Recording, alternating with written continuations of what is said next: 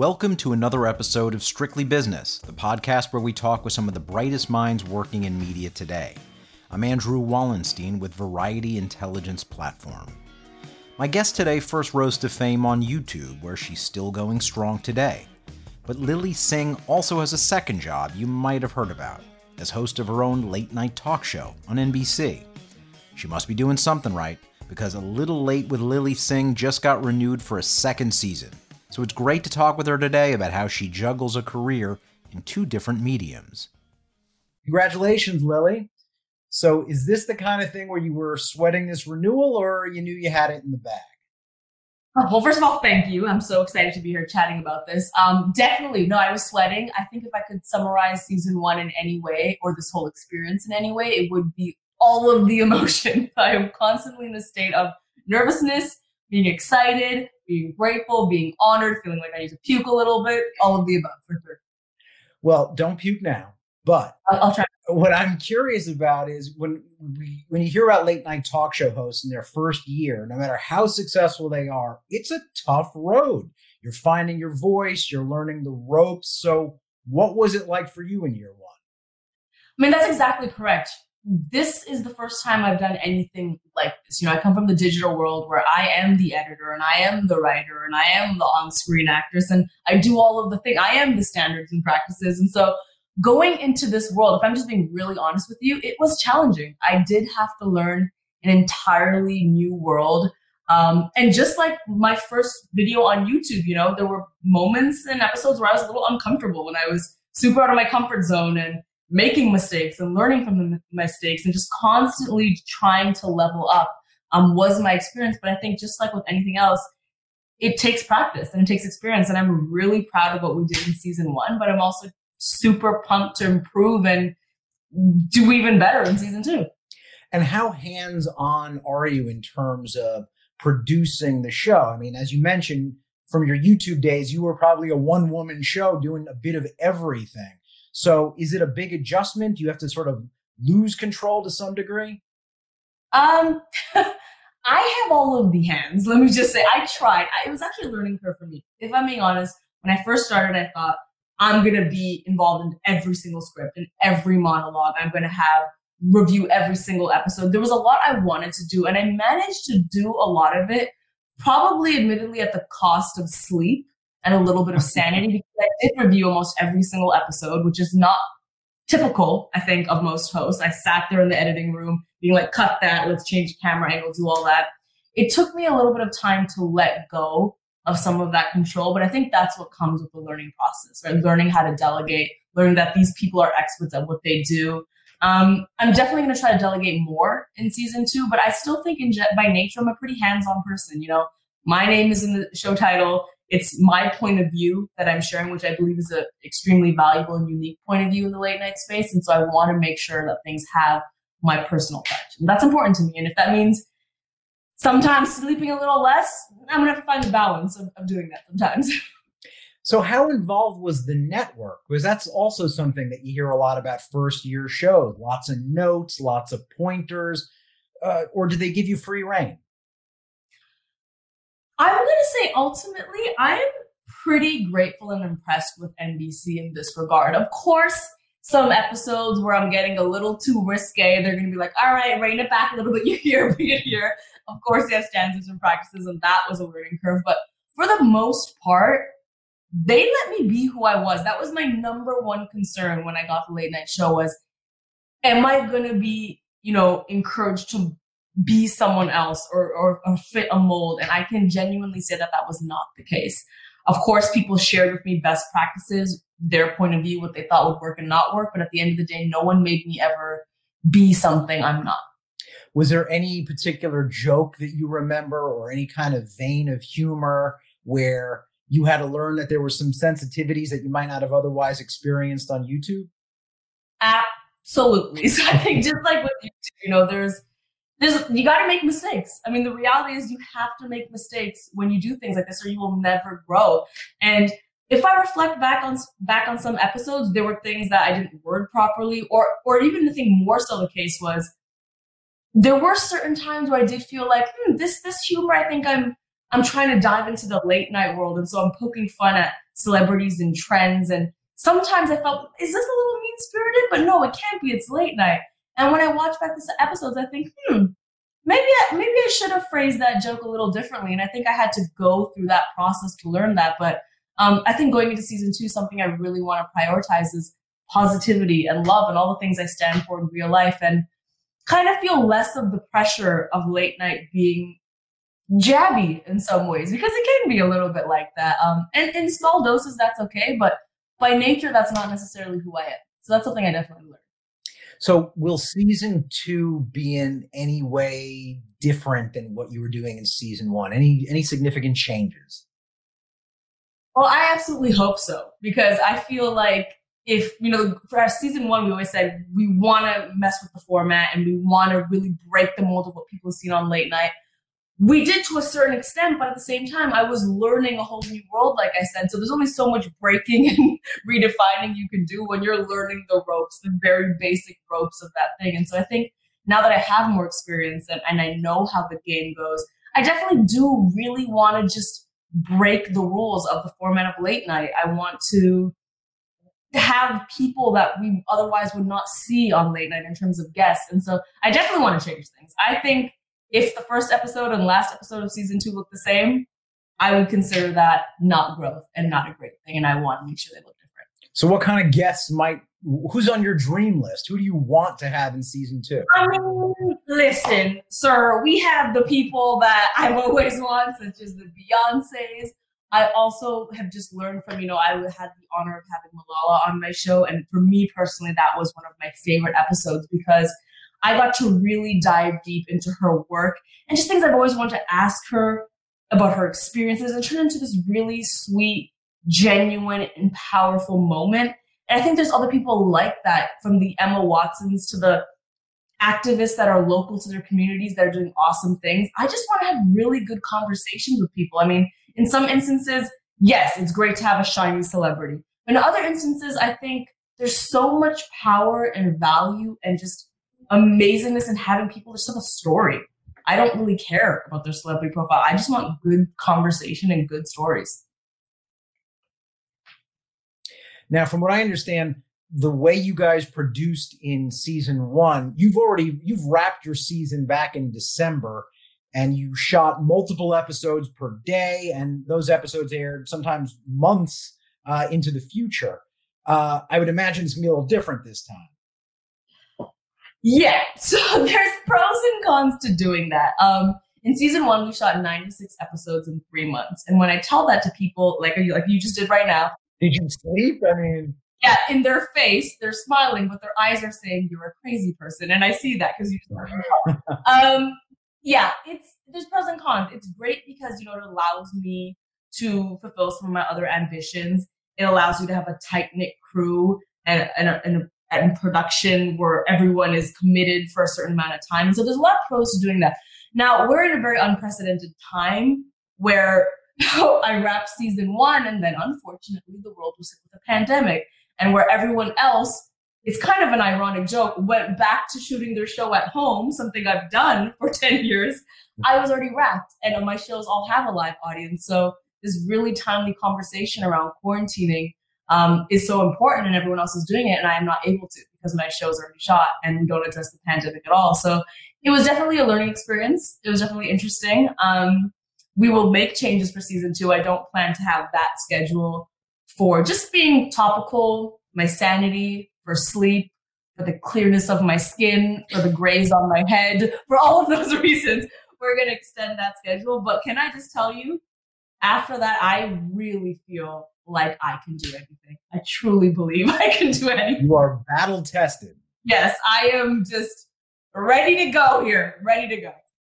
So the thing is, I can understand, the appeal of actually sort of not having to deal with topicality and, providing a certain kind of world where people don't have to be reminded of the issues that are going on. But do you think in this new season with this new schedule, you'll be able to be a bit more topical at times? And what kind of topics do you think you'll touch on? Well, that's definitely the goal. For as much as we can be topical, that is, of course the goal. I don't know if it's going to always be possible, but we're going to try to make it possible. In terms of topics, I have never particularly been someone who discusses politics. There's a few reasons for that. I mean, of course, I understand the importance of voting and the importance of being informed, but it's a little bit of an interesting situation because I myself cannot vote in the country I live in. I am a Canadian with a late night show. Having said that, there are issues I'm very passionate about and that I'm very vocal about, whether it's gender equity, whether it's about legislation regarding women's bodies, whether it's about education. There's things that I'm very passionate about and I will continue to talk about through comedy because I think comedy is a great vehicle for doing that. But yes, I do think to a certain extent, having content that is evergreen and does help people escape is also important. Because if people are like me, they want to be informed, but they also sometimes want to escape after a long day. And I want that option to also exist. You know, there's lots of places you can go to get informed and hear jokes about politics. I feel like less and less there are places where you can go where you are not reminded of that. So I want to find the balance. You mentioned being Canadian. That's just one of the ways you're different than pretty much just about everyone in late night. For starters, you're not a man. You're of Indian descent. You're bisexual. There's all these different things than what you see from the standard host. Do you think that's helped you cut through the clutter? Yes and no. You know, it's a really complex thing because obviously when my late night show was announced, a lot of headlines said just that. You know, it said Canadian, the hyphenates were extreme. Like, headlines were this long. Canadian, Indian, person with long hair, dog bomb. Like it went on and on and on about who I am. And of course I'm proud of that because I really truly do believe representation matters. And I think when you see an episode with me and Mindy Kaling and we're making references about things from our upbringing that are so unique to our culture, that's beautiful and awesome. But at the same time, I don't want to be defined as that. And I'm kind of, if I'm being honest, I'm stuck in a little bit of a loop where I don't quite know how to handle it. Because when I'm doing a monologue and I'm talking about my experience, on one hand, I feel like I'm so much more than all these hyphenates. But on the other hand, my point of view is so influenced by those hyphenates. So it's kind of this weird pattern of being defined by it and not being defined by it. So I'm honestly still trying to figure it out and what it means and how to navigate it. My solution is to truly just be myself. Everything is from my point of view, and my point of view happens to be those hyphenates. So, got it. And of course, you know, in addition to everything that you're doing on NBC, there's that whole YouTube career that is going strong. How do you balance the two? If you're doing 12-hour shoots, you know, 96 episodes, how do you have time to keep video coming to your channel? Very poorly. Very poorly. It's, you know, before season 1 started, I remember being like, oh, I'm going to bank a bunch of YouTube videos. Oh, I'm going to keep uploading during season 1. Then season 1 happened and I was like, oh, this is a lot of work and I really want this to be good. And so this YouTube needs to take a backseat. I don't have the answer of how I'm going to navigate this in season 2. I just know that YouTube continues to be a huge priority for me. I mean, that is where my community is. That is where my core fan base is. I believe in the digital space so much. I'm going to try to figure out a way. And I think going back to your previous question about the schedule, I think expanding the late night schedule will allow me to insert some days where I can do YouTube. But no, definitely I feel like I have 3 full-time jobs all the time. It's super stressful and exciting. And would I have it any other way? Absolutely not. I think busy is a blessing. And I think I recognize this opportunity. I recognize what an honor it is. And I think the one thing that will change, if I'm being honest, in season 2 is I don't think I'll feel guilty about it. I think season 1, I felt really guilty. I was like, oh, I didn't post a YouTube video. I didn't do this. I really want this show to be great. I understand the path it could pave. I understand the opportunity I have. I'm going to try my best to balance both, but if we need to teeter from backseat to backseat, then I am going to do that. Okay. Well, did you ever get counsel or advice from, I don't know, an agent, the network to say like, listen, you got to just, this whole YouTube thing's got to go. You're a TV star now. Mm-hmm. No one really says that to me. The thing about people counseling me is I'm in such a unique space. You know, other late night hosts didn't necessarily come from the digital space. They were on TV and then they've now migrated to the digital space. I am in a very unique position where there's very few people I could ask for in terms of advice because I have one foot on each ladder, really, to be honest. There were other people that gave me other sound advice. Trevor Noah. I keep referencing this because it was the most beautiful piece of blatant and blunt advice I needed. He said, everyone's going to tell you that you'll be able to do other things during the show and you'll have balance during the show. And you should know that's a lie. You should know that you're going to go to this show and it's going to consume your entire life and it will take up every moment of your day. And I was like, but he was not wrong. And that's exactly what I needed to hear. I think anyone that says to me that don't worry about YouTube, you're on TV now is naive. I think digital space is it can't be ignored. We're not in living in the time anymore where you can just say YouTube's YouTube and it's just no. That's how a lot of people consume content, and it's the lines between traditional and digital are definitely blurring. There's been a lot of internet stars that have tried to make this transition and have not made it work. What do you think has enabled you to dodge something? There's been others that have really stumbled with this.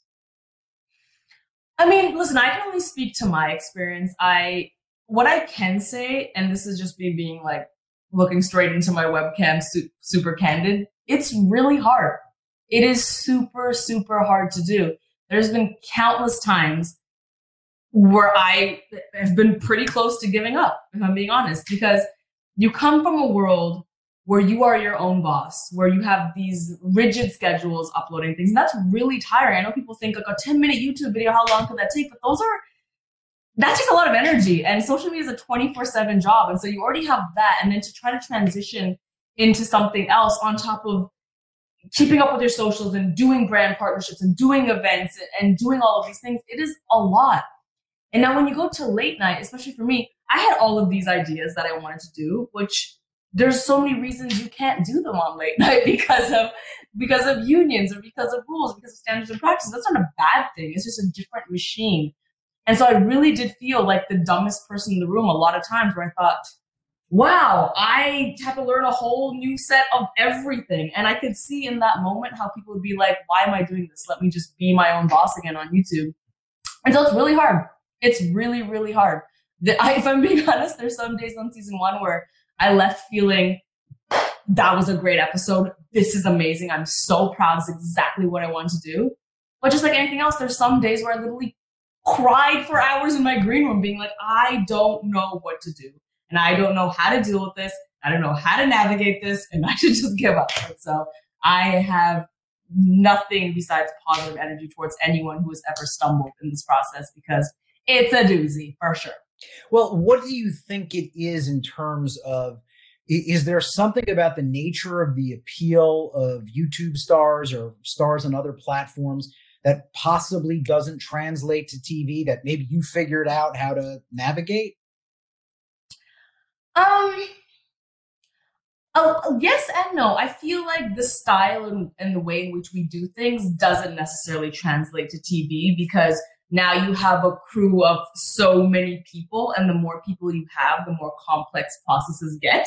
I think it's easier to do a jump cutting video and execute something when it's you and a smaller crew in some ways, to be honest. When it's me and my YouTube crew, I do feel like we move at a different pace.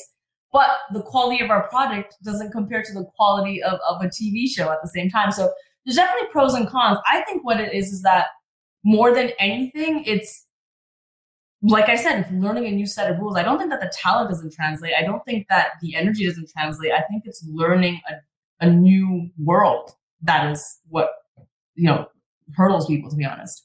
Well, let me ask you this. Is YouTube Lily and NBC Lily the same? Because when I watch both, I see some differences.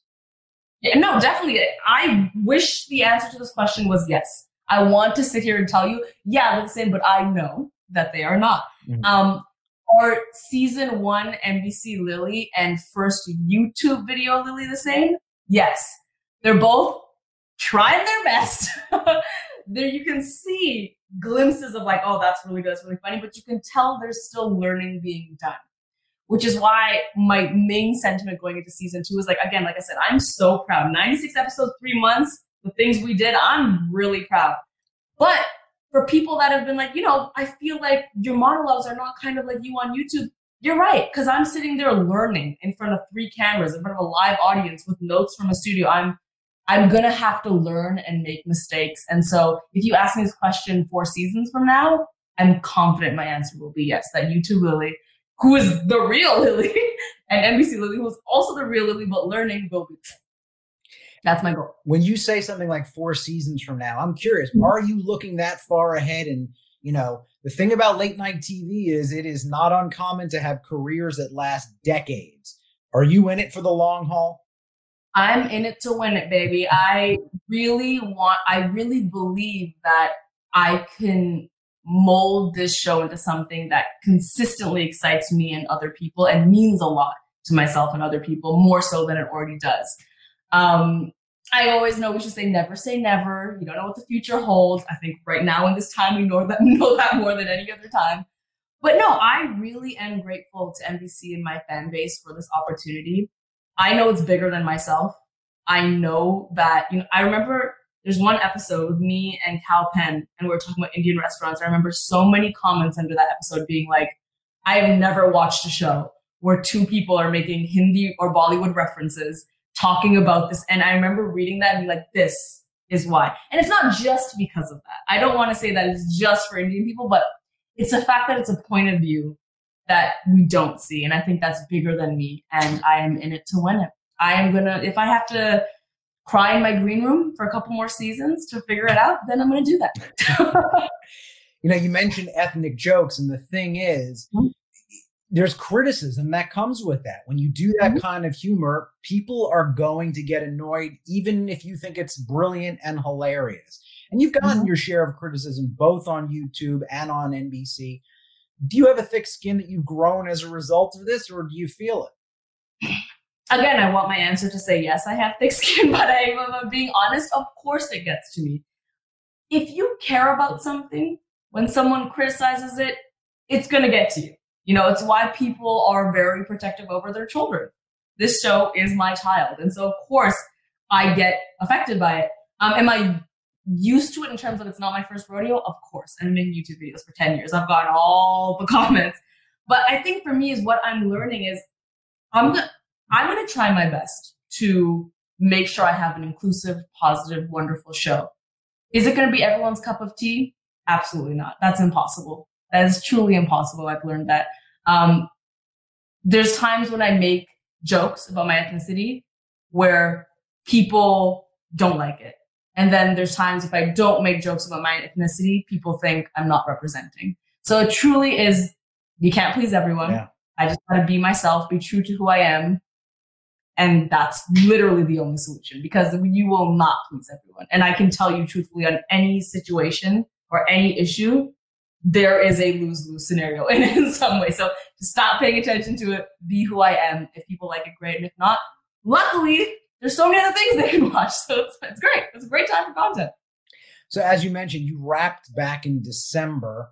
What have you been up to in 2020? I know right now, like everyone else, you're probably homebound. Everyone's lives have been sort of disrupted by the pandemic, but you've actually done some interesting things online, some interesting charitable efforts. Talk about what you've been up to. Yeah, I've done a gang of things online, from supporting causes in India to supporting the Global Citizens Cause, Stronger Together. There's been many things online I've done, and I think it's so important just because it's crucial to remember this pandemic does not affect people equally. And I've always been the person to at least try to check my privilege. The thing about privilege is it's so hard to check because it seems like it doesn't exist, but it does exist. And I'm constantly in the process of checking my privilege. And this pandemic has been just that. Knowing that in India, some parts of India and other parts of the world, people can't socially distance. Knowing that a small business is going to suffer more than a bigger mega company, It's moments like this where I really try to focus on the silver lining, which is, yes, people are suffering. The world is struggling. But for me, the silver lining is the world is also coming together in a way which really, really makes me restore my faith in humanity. I think people are there for each other. People are willing to support each other. And I want to be a part of that through and through and through, because at the essence, that's what I love about humanity. Like, I love people, and this right now is what I love about people, is that we innately do care about each other. Even though sometimes when we're not in a pandemic, we like to pretend that we don't and we get distracted by things. But when moments like this, you really see at the core that people can be there for each other. I saw on your YouTube channel, you actually interviewed Dr. Fauci about a month or so ago. What was that like? Super cool. I mean, it's a huge honor to be interviewing someone, going straight to the source, because, and that was really important for me because maybe you can relate. I was in so many groups with so many people who were WhatsApp doctors who were sending articles and sending facts, and it was creating fear. And I thought, you know, I had this opportunity to interview Dr. Fauci. There's so many different directions I could go. Of course, I could get political, I could do all these things, but I'm like, I think it's really important to just get the facts about this virus and let people know, to try to alleviate some fear and try to alleviate some misinformation, because I do think misinformation is really adds just so much more pain into the world right now. So that was really cool to do with myself and 2 other creators. I got to do it, and I thought it was a huge honor. He was very cool and very willing to talk to me, even though I didn't know any terminology or anything about science or anything about anything he does. But he spoke to me like a real person. It was great. Well, but I think what's great about you doing that kind of interview is, particularly on YouTube, where your fan base is probably young and not necessarily attuned to the news, you in effect become something of a news person. You're reaching an audience with serious information. Do you feel that kind of responsibility? In that instance, I definitely did. Because we're, like I said, in an extraordinary time where information is so valuable. So yes. Otherwise, in other times of my life, yes and no. It's an interesting balance you have to play when you have a platform, because of course you want to have a sense of responsibility where you are spreading positivity, information, education, knowledge.